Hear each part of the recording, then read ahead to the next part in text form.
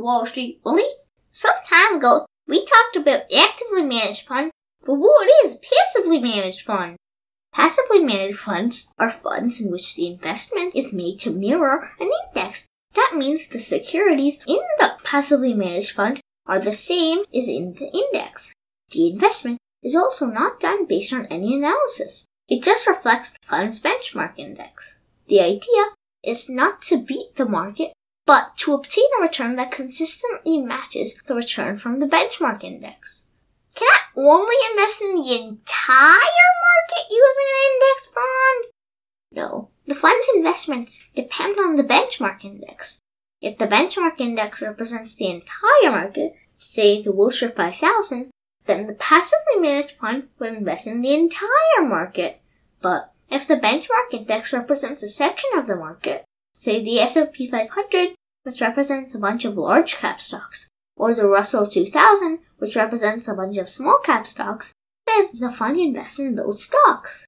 The benchmark index could also represent a particular sector of the market, say the US IMI Energy Index, which represents the energy or oil and gas sector, in which case the fund invests in those stocks.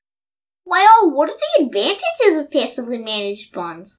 Their biggest advantage is their very low cost or expense ratio, because there is no need to hire research analysts. In fact, the expense ratio can be as low as 0.05%. That means that for every $100 you would invest in that passively managed fund, you would only have to pay a 5-cent fee. Also, the fund's holdings are bought or sold only when the benchmark index's constituents change, so the trading is less frequent. This also contributes to lower costs and lower income tax. Well, what are the disadvantages of passively managed funds? Passively managed funds' returns are limited to the returns from the benchmark index.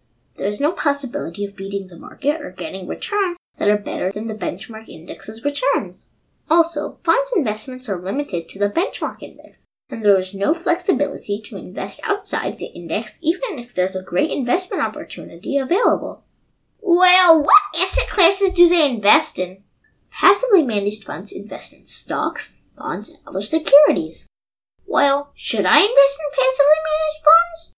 For stock investment, passively managed funds are usually the best option and should form the core of every investment portfolio. However, for bond investments, passively managed funds usually should be avoided. Thank you very much for telling me about a passively managed fund, Wall Street Bully. You're welcome, Super Cooper. Remember, finance is your friend!